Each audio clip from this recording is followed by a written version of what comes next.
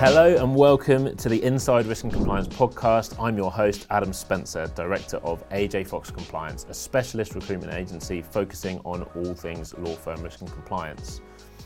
I have seen so many people carve amazing and fulfilling careers in this space, and it really has been a pleasure speaking to people who enjoy doing what they do every day. However, one thing that has really stood out to me is how hard it can be for people to access the bigger picture outside of their team, outside of their firm. We created this podcast to share with you some of the insights, experiences and stories of the most interesting people succeeding inside risk and compliance. In today's episode, I am joined by Mark Penlington. Mark is Head of Risk and Internal Audit at Irwin Mitchell. In today's episode, we discuss what internal audit actually is. Here's a spoiler, it's not file reviews. We discuss why law firms should invest more in their internal audit functions. And we talk about why, if you're working in internal audit outside of the legal sector, you might want to consider opportunities in the legal sector. Hope you enjoy. So Mark, welcome to the podcast. How are you doing? Yeah, very well. Thank you, Adam. Thank you for having me. Good. No, it's great to have you here. So for the benefit of our listeners, can you just tell us a little bit about who you are and what you do and how you got into the world of law firm risk and compliance? Yeah, of course. So I'm the Head of Risk and Internal Audit at Irwin Mitchell. And I've been there for just over 18 months now. And joining Irwin Mitchell was my first experience into the legal sector, which was great. I had the chance to set up the internal audit team there about 18 months ago. So really was looking forward to actually that challenge. My background is financial services and in practice, which I think is traditional for a lot of auditors. That's where they sort of generally come from. But so that chance to really set up that audit function, learn about how the legal sector works and the interesting world of lawyers and how audit can support that and how risk can support that was a really good opportunity. And so I've had a really good 18 months, a really good challenge to learn how audit can really support, Irwin Mitchell in its delivering its strategy and help to manage its risk appropriately. And so we're building a really good team there. Awesome. Okay. And again, for the benefit of our audience, this might seem like an obvious question to you, but what is internal audit? It's not just file reviews, right? Well, no, exactly. And that's a really good question, because that was one of the challenges I had straight away at Irwin Mitchell, because again, Jordan said, we have an internal audit function. I was like, that's quite interesting, because I was here to set up the internal audit function.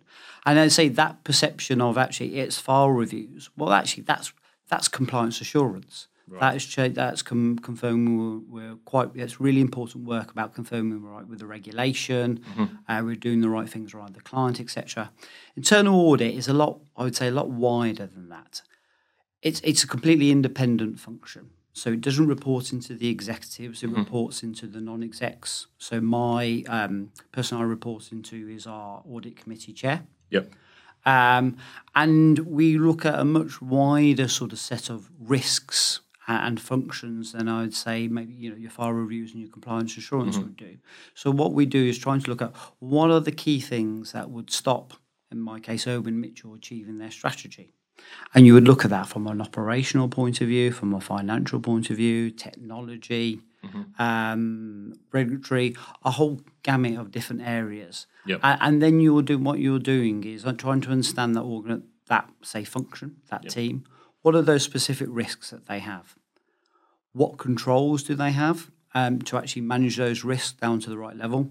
And sometimes they wouldn't call that controls. They would call that doing their job. Okay. Yeah. And so what we're doing is understand, the reason why you do that process, follow that policy, etc. Actually, because that helps manage that risk. And then really going, are those controls, those procedures working as we designed or working as we had hoped? And then we feed back that to them as well, doing wonderful there. However, that's not quite there. And then get to the root cause. Why is that not happening? Because the system's not working properly. People haven't got the appropriate training. They don't know, or really just try to sort of understand that. Yep. And then I think getting over that last piece of the perception of internal audit is just go around and tell you what you're doing wrong. Well, we're there actually doing what with support. Actually going, that's one of our areas to see how things are working. Yep. But then actually, how do we get you appropriate support? How do we help your risk management? Is it refining what those policies are, because actually they're not as clear as we first thought. Actually, a resources issue, is it a systems issue, or something like that? And we're a way of escalating up to the board. Going, Right. This team needs some help here. Yeah. Or actually, you know what, this team's doing all right, actually. There's other areas to go and focus.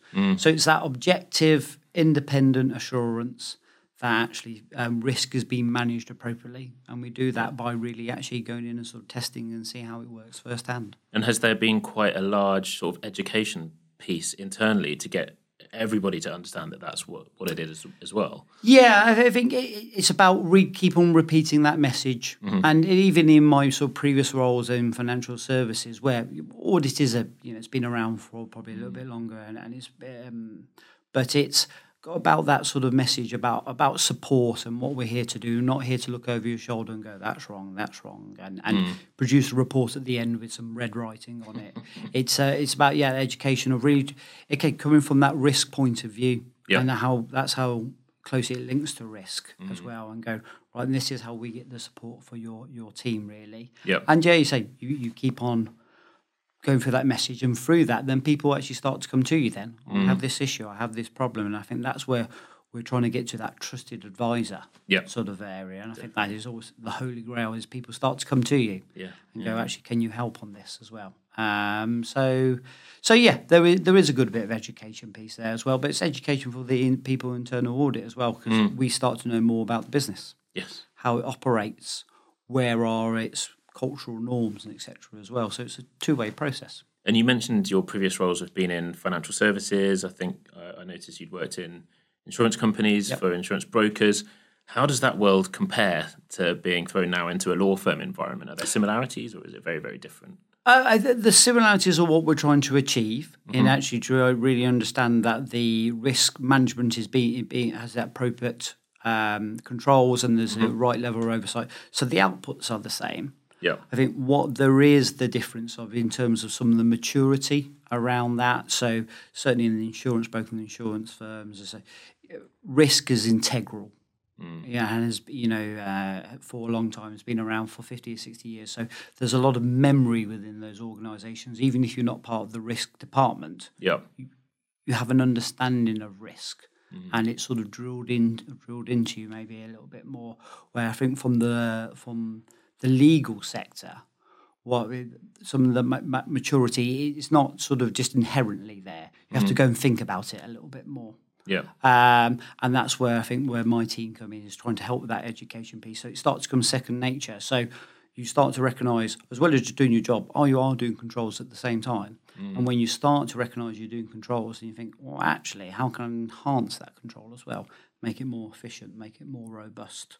Make a better experience for the client, etc. as well. So I think it's sort of more on the front end is where that sort of the risk and audit part of the legal sector is developing. And is that part of the interest in working in the legal environment, that there is that opportunity to have such a big impact and make a change on how the business runs? It is very much so, yes. And I think that's what I found, and in my environment actually, is because in financial services, there is quite a machine. You have to produce this every month, and it's a really big operation. So if you were to deviate from that machine, actually there's a lot of expectations you need to manage around here. Where actually at the legal sector, I've tried really given the opportunity to go, do you know what? I think this is the better way to do the audit plan or to manage risk. And there's a little bit more freedom there to actually experiment and to innovate and to look at things differently. And I think that is one of the sort of things I've really enjoyed here. Is actually I've always thought risk management or audit should be done this way, and I've been able to go, that's worked really, really well. Or maybe that's not quite worked as well as I'd hoped in terms of some of the interaction or the way I sort of delivered the audit or the scope, etc. But you can learn that and you can refine your proposition. So maybe in the financial services, it's difficult to change some of your outputs because there's a clear expectations there, where actually I think the legal sector has a really good chance to actually be quite innovating in this area. So there's a bit more freedom. Yeah, certainly. Nice good bit of freedom with the right oversight. It comes over to, limited freedom. Yeah, exactly. I just wanted to take a moment out to thank our amazing sponsor, the International Compliance Association. The ICA are the leading professional body for the global regulatory and financial crime community, offering professional qualifications, world-class events and training. Go check them out online, and if any of the certificates or courses take your fancy, then you can get 10% discount using our code AJFox10 at checkout. Obviously, we talked about the fact you've come into this sector from a different background, and I know we were talking off air about, I think you were talking about the fact that it's important that the legal sector looks outside of the legal sector for talent. Have you found that there's been challenges bringing learnings that come from outside of the legal sector to get them listened to, and also have you found that there feel like there are barriers just generally to bringing in talent from outside of the legal sector? I think there are some barriers around. I think I found there can be quite sort of traditional ways of interacting within the legal profession themselves, and also with outside as well. It's a very hard route and a long route to become a lawyer around there, and you don't get there by just on talent alone. It's a lot of hard work as well. But I think as we develop as an industry, actually risk professionals and audit professionals, I think that chance to go outside the legal industry, the legal environment, because actually you bring people from financial services or from the government, where actually the skill is really, I think, is audit, right, rather than the actual industry, and I think they're very transferable around there. It is, I think this perception of audit is, well, you have to know what you're looking at before you can audit. Yes, but you have to go and learn. Every company is different, every organisation. So even if you spent 30 years in the legal world, you move to a new company, they'll do things in a different way, at different timings, with different people, have different levels of importance. So the skill of the auditor is to actually learn that, what it actually means for the organisation. And I think sometimes that's probably a little bit glossed over. Yeah. And so I'd say challenge for me when I've joined Irwin Mitchell is to understand how Irwin Mitchell works. But that would be the same challenge I would face anywhere else. And over that sort of 6 months, I've started to sort of learn that. And I think so really we can take in sort of talent from other areas of the industry, because there's a lot bigger pool, certainly. And I think they would help in different ways of thinking around this as well. And actually help to actually challenge the industry, going, are we doing the right things around there? Are we looking at the right risks? Maybe if you come from a similar background, you end up potentially always looking at the same things. Yeah. So the chance to actually look at things of different importance is very much. And also the legal firms are not just competing with other legal firms now. They're competing with other different types of businesses as well. We've seen that businesses can quickly change to markets and sectors, particularly with actually a lot more resources, and so can upskill very, very quickly. With the advent of technology and, with AI, things can move really, really quickly. So actually need to actually attract that talent from actually different area of business where actually they might be a bit more skilled around that. The knowledge I'm a big believer the knowledge can always be taught. But it takes a long time to get around that sort of ways of working and those underlying skills. I think my auditing skills have, over the past 18 years, have been continually refined. My knowledge quickly increases in terms of the different types of audits that I do. But the underlying behaviours, that's what I've been developing over the last few years. And I think that's a good challenge for the industry to try and get those good audit behaviours in. Definitely. And talking of challenges to the industry, you mentioned AI, and we were talking a little bit about that off air as well. Do you see that as offering a benefit to the sector? Is it a big risk, or a bit of both? I personally believe AI is a real game changer, I have to say, in the way we actually work. I think a number of people will see it as a technology issue or a technology thing. It's for me, it's not. It's a way of working. Way of working and how we interact with our clients and with each other in terms of efficiencies. And I think it's really one of the keys about getting that sort of understanding of AI works, doing qualifications or certifications. That'd be something that I would very much push myself and push my team and what we're trying to sort of do there as well. And understanding as well that AI doesn't give you the whole answer. No. AI is about giving you a really good basis to work off. So rather than having a blank piece of paper and going, I have no idea where to start here, which is probably a lot of my life going, where do I start here? AI can give you something that's about 50% right. And you go, okay, then let me look at that. That's a helpful. I like that. Or that's not how I would talk, or that's not how we would interact with the client. So that's the bit you start to evolve. And also, the more you use AI, I think we found out the skill is how you ask the questions, how you ask the prompts. So you may ask, so we've used it, for example, to help us write first draft internal audit reports. I'd never send an internal audit report out just by AI. But it really sort of goes, write the question, well, they haven't followed this policy. It gives you a reasonable answer. But then if you can go, it's policy in this instance, on these occasions, in this area, and start to build that up and actually sort of build up that sort of template for AI. It can give you an 80% right answer. And then it's refining it for your tone of voice or how you need to interact with the client as well. So I really feel AI is extremely powerful in doing your day-to-day job, but also helping you explaining things to people as well. And it's such early stages as well, isn't it? It's so recent that we've been sort of toying around with it, and it's already able to do fantastically amazing things. So exactly. Yeah. You can't imagine what it could do in sort of 10 years' time, really. Yeah, absolutely. Yeah. So I guess a slightly different question, maybe a big question, but if there was a partnership out there or a senior leadership team out there at another firm who maybe hadn't invested in an internal audit function in the way that Owen Mitchell had, what would you say to them? How would you encourage them to see it as a beneficial thing to spend money and resource and time investing in? Well, I think that's a really excellent question around actually what can internal audit offer to law firms who don't traditionally have an audit function. And for me, so it's trying to change that sort of perception around internal audit isn't there to sit over your shoulder going, that's wrong, that's right.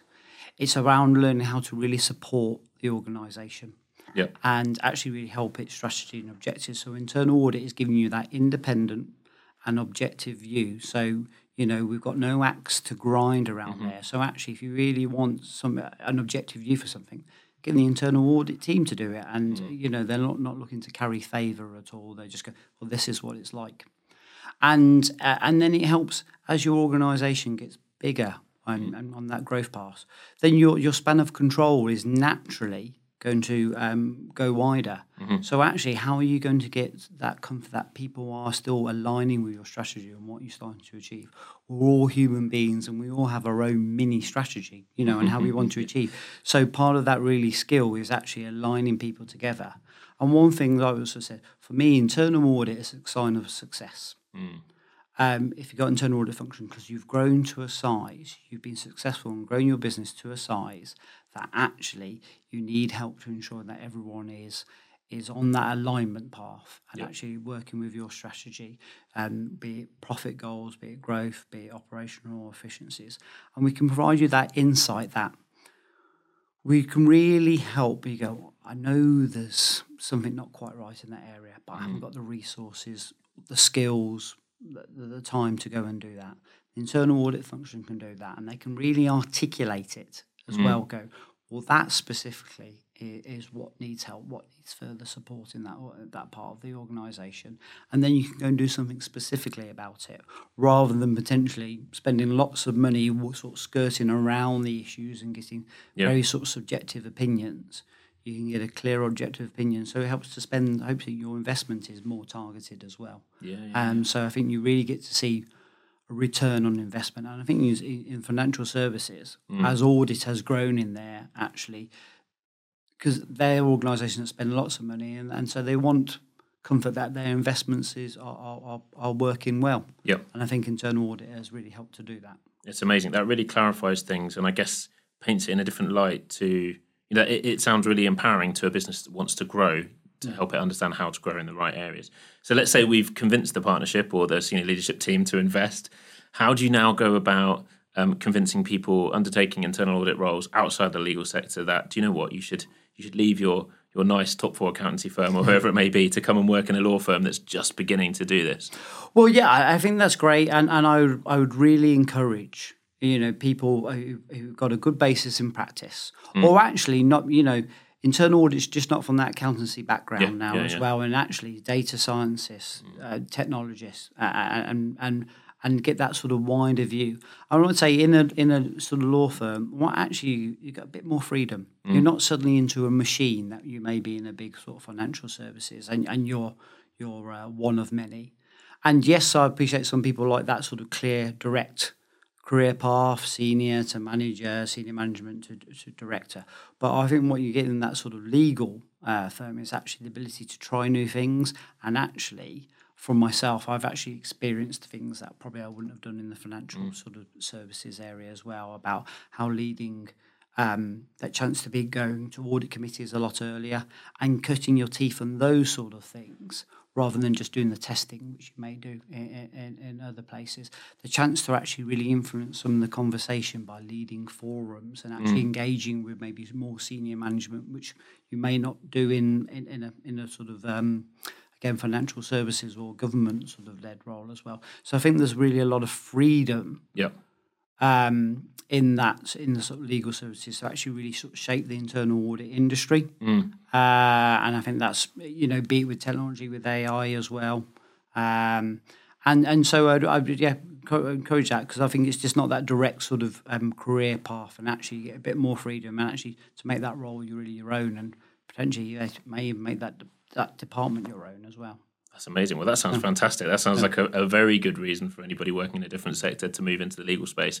Well, look, Mark, thank you so much for your time. That has been really eye-opening to give us a better understanding of the area you work in, and I hope that's been really helpful to our audience as well. So thanks for your time. Okay. Thank you very much. Cheers. We really hope you enjoyed listening to today's podcast as much as we enjoyed recording it. If you did, please do us a huge favour and share it with a friend or a colleague.